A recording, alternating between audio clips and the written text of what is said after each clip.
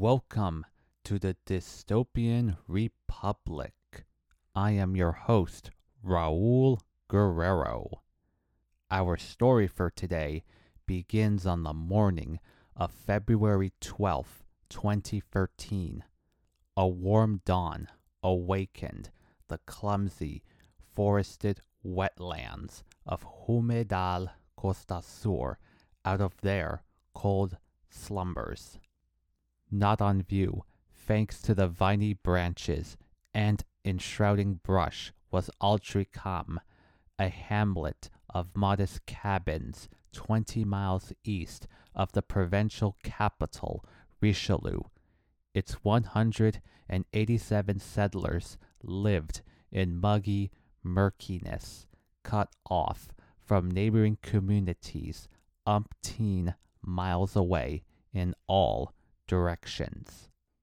Atop a flat hillside, a cabin hummed to the trees and sky, hiding the turpitudes fouling its inner spaces. The air inside was thick with a perspirant miasma that left few quarters untouched. Sticky red liquid stained the rooms by the droplet, splatter, and pool. A violinist on the TV performed to a table of vodka bottles and shot glasses. The blood traced back to a sexagenarian couple laying no feet under. Butcher knife blows, too many to count, slashed up their dressy, well-nourished frames. The knives used to inflict those violent incisions sat in a bathtub's still water, stubborn bloodstains caked to the stainless steel. Nearby 2 bleach-cleaned baskets, a washer was hard at work. Emptiness cleaned out what was a frilly cave any teenage girl would be happy to call her own. It was the lone room in the cabin that bore no brunt of the copious bloodshed. Basilio and Ainara, now 17, relaxed romantically on the floor's pinkened wood. In their jockey undies, their glazes debonairly stood them up. The facial come-ons they exchanged brought them to a canoodle as diabolical as the murders they perpetrated.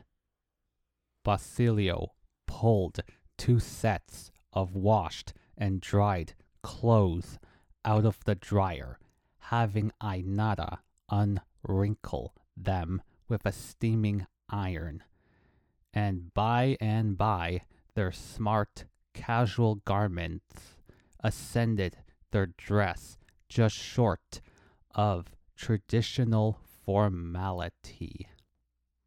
Seeing their victims again, his eye contact was harder and colder than stone, while hers let a rue or 2 slip through the cracks.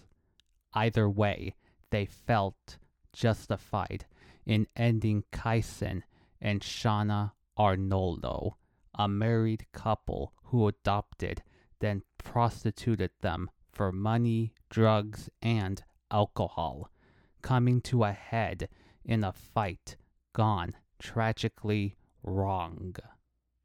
Neither Basilio nor Ainara marched into that fight murderously. Those acts, impossible to take back, simply took place because they snapped. The lives behind bars they faced when caught swept over them a dreadful doom.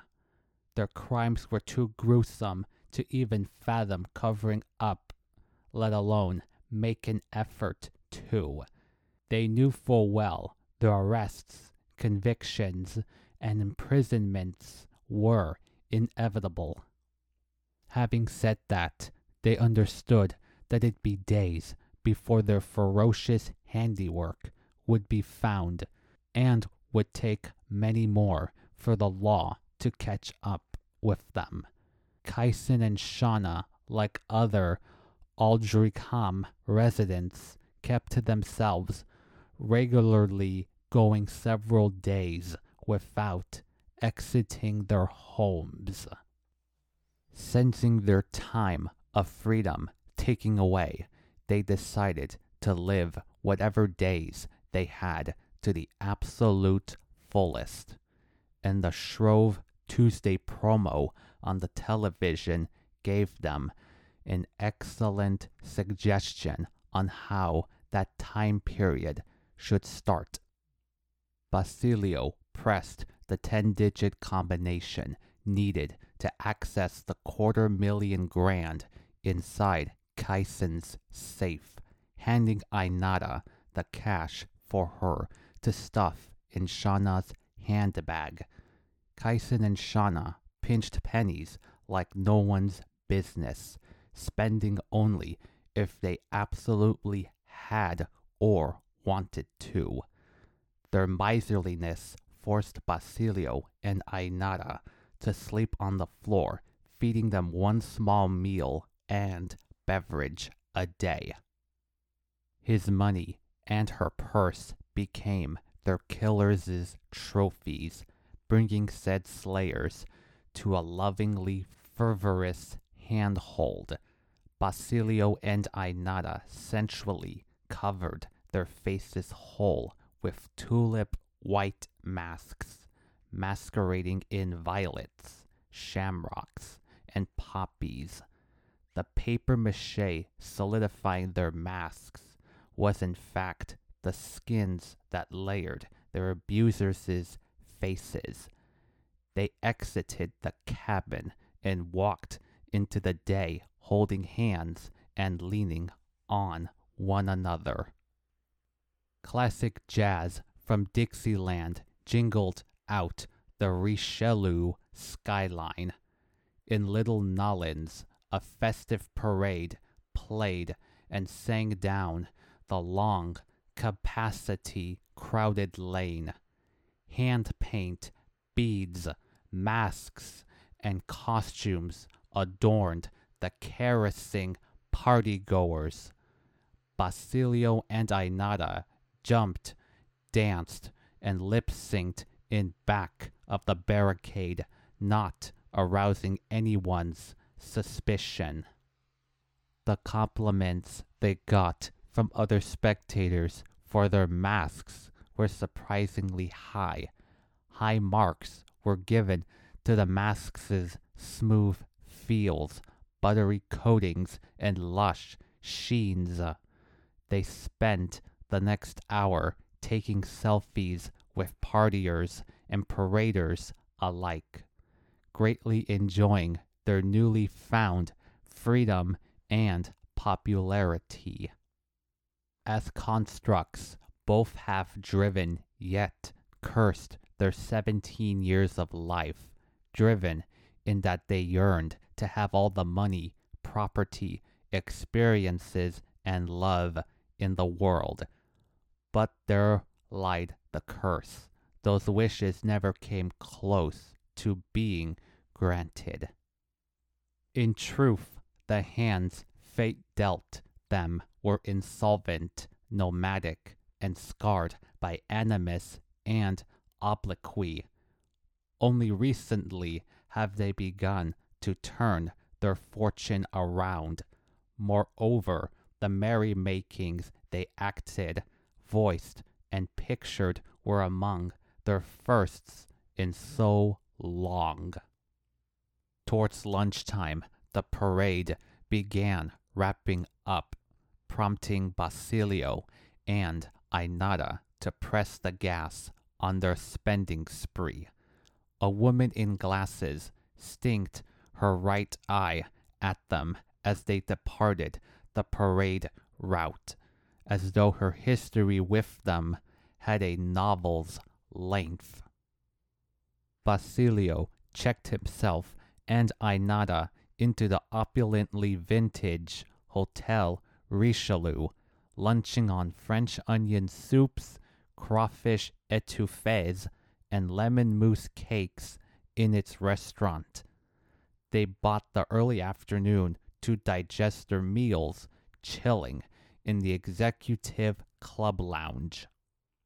Punto 1%, a rich living magazine, seductively clenched Basilio's mind and sight by the lowered jaws.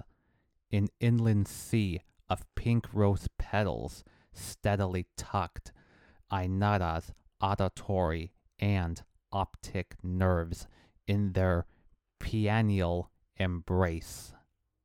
His imagination saw him and Ainara living in a castle with their private jets, yachts, helicopters, exotic supercars, clothes, jewelry, personal chefs, and butlers. Her mind imagined herself and Basilio living their remaining freedom without having to work, worry about being judged, or be afraid of going broke. Finished with his magazine, Basilio politely tapped and whispered Ainara out of her daydream. His smile and hug made her annoyance short-lived. She felt his heart racing and his nerves making a hungry dog out of his breathing. His heartbeats, nerve shakes, and lung pants titillated her inner lioness. Deciding to put where they're staying tonight to good use, they trod sentimentally. Direct networking in business formality gently paused that tender tread. Basilio and Ainara casually watched the session play out like robots on an assembly line, derisively condoling them for having to sell their hinds off for pennies. Then they saw a man they thought they'd never lay eyes on again, Xander Jr. The chubby frat boy Xander was when they last encountered him was now mentally and emotionally advanced and 30 pounds lighter. Once a greedy, selfish alpha male, the man he since turned into was reverent, kindly, and free from vanity. However, the price he paid and hell he went through for that change for the better was gravely harmful. Talking with his accounting associates, he unexpectedly caught sight of Basilio and Ainara, freezing him in place and slipping his pen, notepad, and papers off his hands. The skull and crossbones, venomizing their frowns, exhaled out of him in a shamed moan. Asked if anything was wrong, he looked ahead, and Basilio and Ainara were gone. He reported back to the conference, breaking recently promoted accounting managers into their new roles, and dreading what awaited his life around the corner all throughout. The office Xander had when he was a landlord stood pictures of himself smiling uncomfortably in between his father, Xander Sr., and mother, Ramona.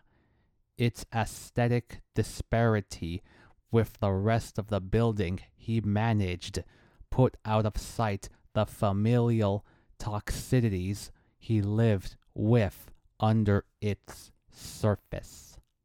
Savoring his cash and checking riches, Basilio and Ainara uneasily stormed in on his pleasure-taking.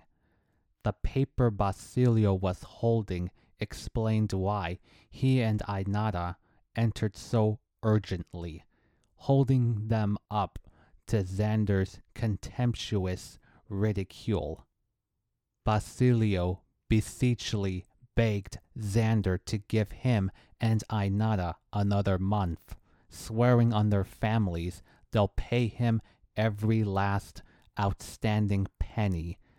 Not having any of it, Xander told them he didn't give free rides to anybody, let alone bums on basic needs, and certainly not to parentless byblos. He was already skirting the law by giving them an apartment to live in, only doing so on the pretense that they'd be his most reliable tenants.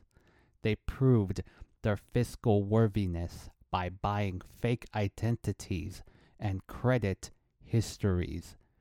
Xander didn't call the police, though he could have, because getting that money was worth risking jail time for. And besides, given who he was, he would have at worst got his wrists slapped. All that in mind, Xander told them their days of putting his status at risk were numbered, telling them not to let the door hit them on the way out.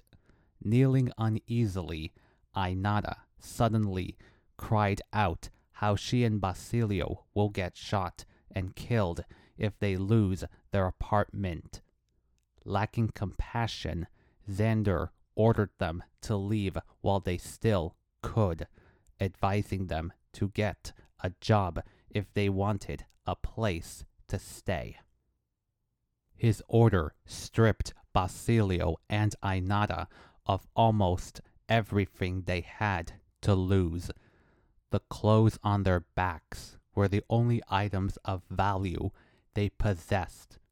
That valuation informed them of the vast riches on Xander's person, tempting them to take a stab at picking his pockets. A 2-on-1 floor-rolling, furniture-slamming, skin-bruising struggle ensued, dealing the one a black eye and cracked jaw, and the two a stomped groin and left breast. Xander pressed his desk's panic button and clawed chokeholds into Basilio and Ainara's scrags, telling them if they fought they're in pain now, they ain't felt nothing yet. He smugly turned his struggle with them into a unilateral physical beating, gladly informing them that his police friends are coming to jail them with their kind. Xander again pinned them on the floor before they could even try running away. His citizens' arrests extremified Basilio's rage and hystericized Ainara's terror. He rejoiced in each howl they uttered and every agony they flinched. The tears wetting Ainara's eyes were the tears flowing down her cheeks and onto the hand and fingers covering her facially forlorn mouth in the present time. Seeing red flames himself, Basilio sympathetically gave her a shoulder to cry on in their suite. He gave her his word that Xander will pay for the nightmare he made them live. In a single room, a commercial for tonight's masquerade ball broadcasted, watched by Glenda Arnoldo, the woman who saw them leave the parade. Staring into a photo of herself with Basilio and Ainara, she casted her mind back to the summer of 2007, the first semester she worked full-time as a teacher. Glenda interacted with them every school day that summer, witnessing firsthand the harm, intimidation, and coercion their peers frequently inflicted on them. It was commonplace for her to see them either beat up, hang their faces low, have things taken from them, or in their near lonesome. Glenda did not a thing to stop or even quell Basilio and Ainara's bullying. If anything, she chastised them for not ignoring their bullies, yet didn't discipline nor call out the mentioned harassers in any way. Her rationale revolved around her belief that kids will always be kids, that what Basilio and Ainara are going through will pass. Looking back, Glenda wished she intervened when she first saw it happen, but given who she was at the time, it would have been unlikely that she'd step in, even if her knowledge then was her knowledge now. Like her parents, Glenda also was a hard-ass who wouldn't dare show anything less than absolute strength. As much as she pitied Basilio and Ainara, their last two interactions made her hate them more. Faucet water warming her face, Ainara downcasted fixedly at her indistinct scars. The marks on her skin awoke memories from her year in juvie. Those 365 days were marred by criminal batteries, petty thefts, and solitary confinements. The hurt Ainara sustained when she was free paled in comparison to the harm that maltreated her when that freedom was taken away. Her incarceration made what she lived through regularly happen all day and all night without Basilio by her side. Her downcast seriously wrenched his heart, shaming him for toughing his prison term out while she couldn't tough it out at all. She exited the bathroom and thanked him for not saying a word as she repatched her reopened non-physical cuts. He softly replied to her thanks and was about to ask her a question he kept inside when she stopped him before he could tell her what he was wondering about. She didn't need him to complete his sentence to tell him that she was all in on having Xander feel the wrath. In a controlled panic, Xander packed his belongings, having informed his coworkers of a personal emergency that warranted an early departure. Every item he packed flashed the deadly stares Basilio and Ainara gave him, frosting his nerve fibers. His need to leave the city troubled his packing to its finish, exit from the room, and checking out of the hotel.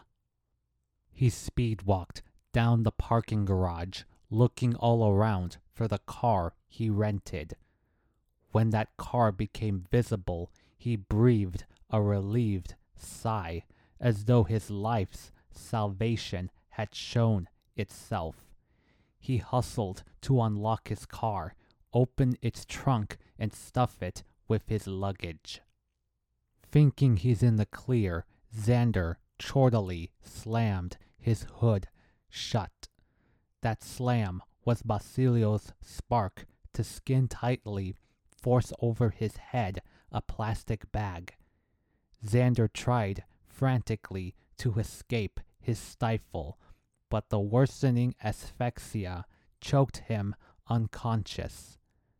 That allowed Ainara to handcuff Xander's hands behind his back, and for her and Basilio to haul him into a gray ML and speed off. After dusk, a flamboyant masquerade took over the ballroom. As far as the eye can see, people in costume partied out energies they waited a whole year to let loose. Blending in with her natural-born mingling skills, Glenda was on the hunt for Basilio and Ainara, ready to pounce the second they showed up. Tonight was her last chance to put them in jail for trying to throw her off Big Nor, a precipitously secluded and bridged road that stretched 666 decameters along the coastline of La Costa del Norte. There was no way in hell she would allow them to get away with their hair-raising attempt on her life. Her firm determination made her stick around and make countless new friends. As the clock approached midnight, she started losing faith in her quest for justice.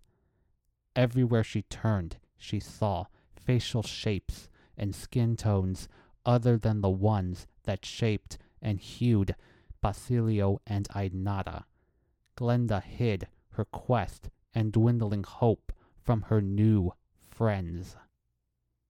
Then at the 11th hour, a bathroom break toned an alert that made her quest all for naught. The bulletin that popped up was in regards to Xander's kidnapping, detailing his date of birth, weight, height, the clothes he was last seen wearing, and the suspect vehicle.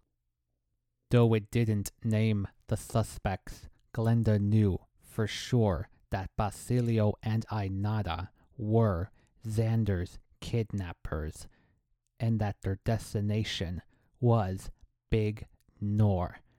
Knowing that threw her down the dark chasm that was her near death that February 13th in 2010. Her day at Big Nor came about from a morbid curiosity she wanted to bear witness to personally. Glenda desired to confirm or debunk a rumor she overheard concerning the coastal stretch's infamy as a place where the dead decompose in mass and where the living are dropped to their depths 300 feet below. The smashing cliffs and picturesque nature dropped her jaw, took away her breath, and stunned her 5 senses. She found it hard to believe that a location so beautiful would have a secret so ugly. In spite of that, the peace and quiet that isolated her miles from any humanity gave the rumor enough credence for her to still look into it. Glenda wended her way to the road's fence, looking straight up as she deeply breathed in like a swimmer about to go underwater. She strongly exhaled, grabbed the top fence bar, and looked straight down to a sight that put the glacial gale up her. Bones and partly clothed skeletons becoming ones with the earth amassed the pockets betwixt the mossy boulders. Her mouth hand-covered, she desolately lost her cool, falling physically ill on all fours. It was as if Glenda discerned visually the unsightly innards of multiple vicious hearts. Having seen evil incarnate, she thought her day couldn't get any worse. But it did, and Basilio and Ainara would bring that worsening forth. Glenda hadn't forgotten the stormy blows she came to with them after the final bell of their summer of school rang. What happened next, she feared, would also happen to Xander, but with an end result far less fortunate. Glenda's failure to get justice for herself devastated her almost to the point of just letting the fate that awaited Xander materialize. But her inner strength pushed her to garner up the hopeful courage to hurry out of the hotel and toward the location of her life's worst hour. Still fairly devastated, Glenda felt that if getting justice for herself was no longer possible, the next best thing would be to get that for Xander. Hundreds of miles to her north, Basilio and Ainara crossed into La Costa del Norte with a still unconscious Xander in their tow. 3 used syringes and an empty quarter-ounce bottle of undiluted melatonin rocked along below the back seat. Their third sleepless night loosened the screws in their brains that the previous 2 couldn't slacken, leaving tight only those linked to their soundness of mind. Memories they haven't remembered in years returned with a vengeance. Procreated by Erasmo and Basilia Espinal and Olvin and Yailin Lida, their lives from their earliest heartbeats were marred by undesire. Neither pair had the financial means nor emotional self-regards to take care of them. A generation earlier, all 4 parents were the sons and daughters of high-ranking Yellow Cross officers. The country homes they lived in were a short walk up the hill from the prison camp their parents officiated, the uber-infamous Camp Sunshine. Deep in Las Grandes Cascadas, the barbarities during its prison camp years rolled them in powerful riches, then in powerless beggarlies. After Gregorio Jr.'s fall, their riches dropped to 0 and their statuses became worthless. As for their parents, they were stripped of their ranks and lethally injected for their crimes against humanity. Though both couples weren't prosecuted, the shame they lived with hurt more than any criminal penalty ever could. That shame was a perpetual pain they didn't want to pass onto Basilio and Ainara. So one morning, they set the then newborns on a group home's doorstep, then ran off to begin their lives anew in the Adalun Islands. This information Basilio and Ainara would come upon just prior to running away from the group home. For years, its cottaged confides abusively profiled them for their lines of descent. Their kind and their opposites split along the lines Gregorio Jr. drew, the orphaned offspring of his enemies comprising one side and those of his loyalists forming the other. Still, neither tribe was spared of the parental iron fists that disrespectfully dishonored them. Their resurrected memories returned their mental states to the lecherous lives that scored their 2 fatal stabbings. But for Basilio, that return also brought with it a latent yearn to no longer live the agonizing life he's lived. Their taste buds, thirsty for blood, they drove onto Big Nor, sharply turning a U to park at the southbound shoulder. They carried Xander out and kneeled his sedated, senseless self execution style, standing and waiting for the nightly blue to lighten. The sun's rise into the horizon roused him from his drugged sleep. An eerily windy tranquil helped Xander recollect his feelings and thoughts from yesterday afternoon, presenting Basilio and Ainara to his view. Basilio and Ainara welcomed him to Death Drop Nor, where he'll rest eternally, but not before repaying in full the debts he took out on their lives. Trembling in alarmedness, Xander told them the man thereafter died long ago, and that all he's done is make an honest living as an accountant, accrediting their lives. Ainara yelled her reproof at Xander for having the gall to say he's changed, given how catastrophically he messed them up, raising their chances of ever living a normal life. Basilio backed her reproof by telling Xander they'll never, ever forgive or accept his sorries, describing them as having the worth of excreta.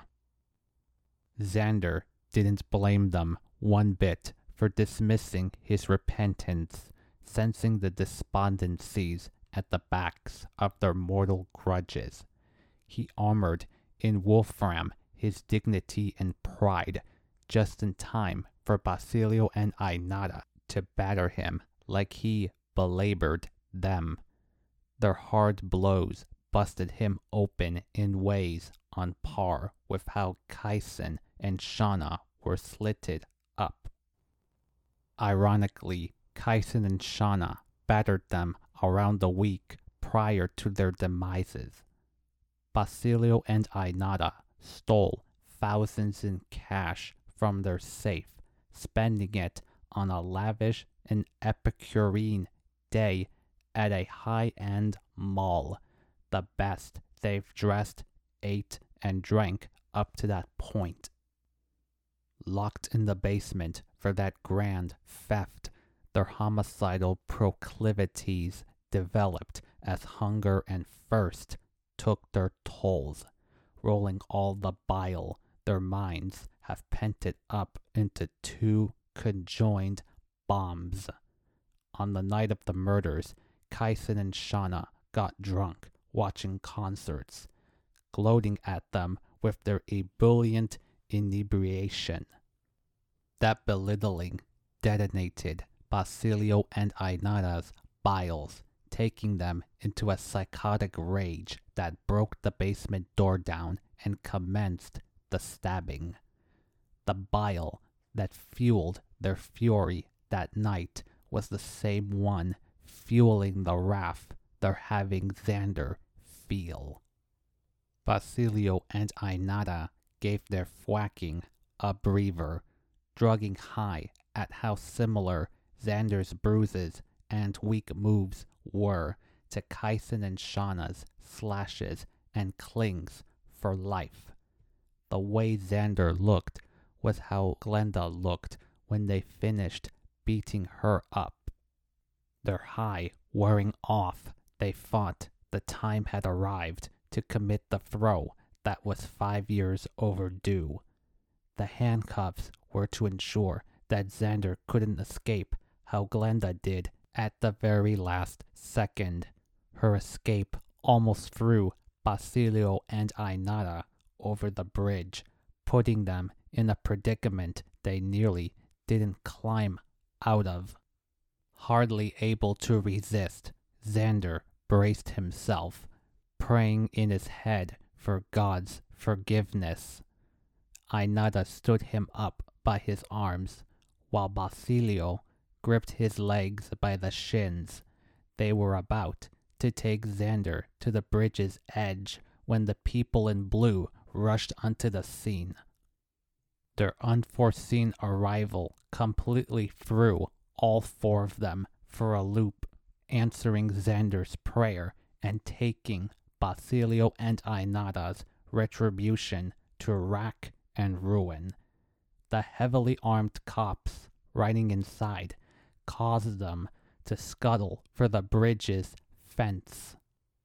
Their hurried run screeched to a standstill by a rubber bullet that halved Xander's cuffs, giving him the courage to free himself and crawl with all speed to the trigger-happy officers.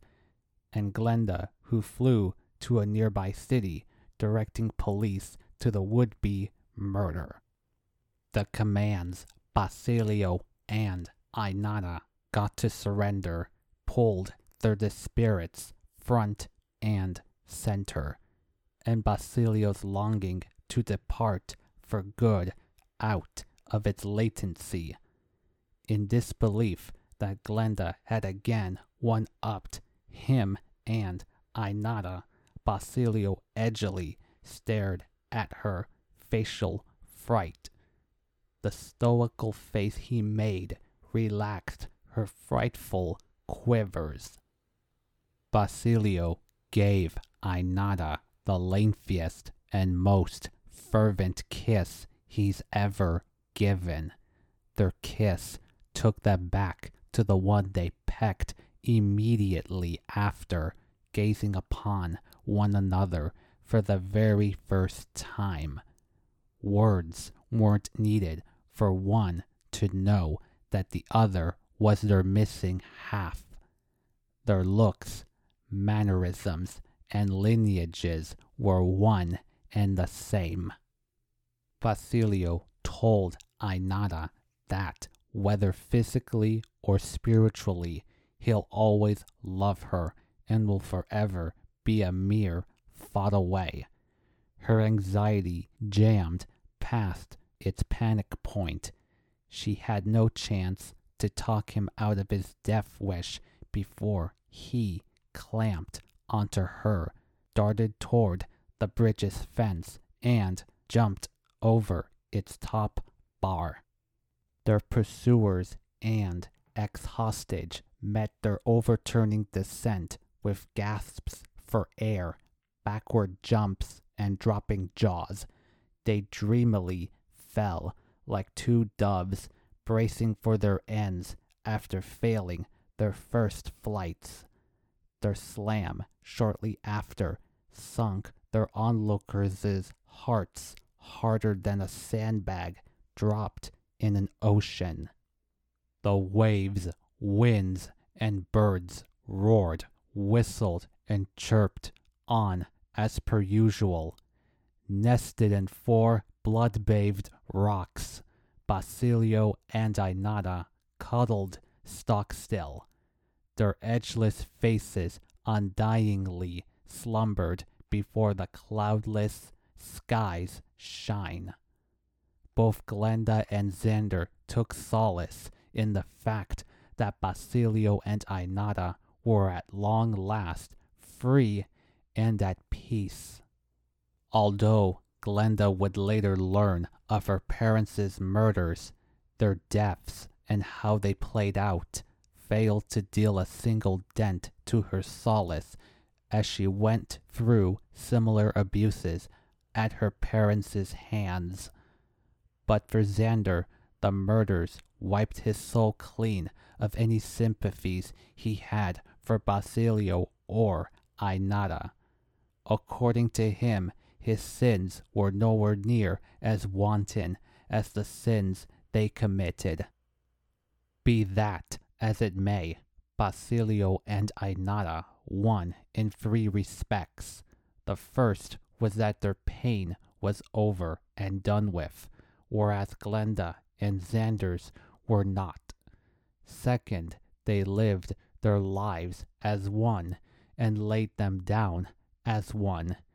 And lastly, their stories bred in ignominy that locked targets on Glenda and Xander's faces.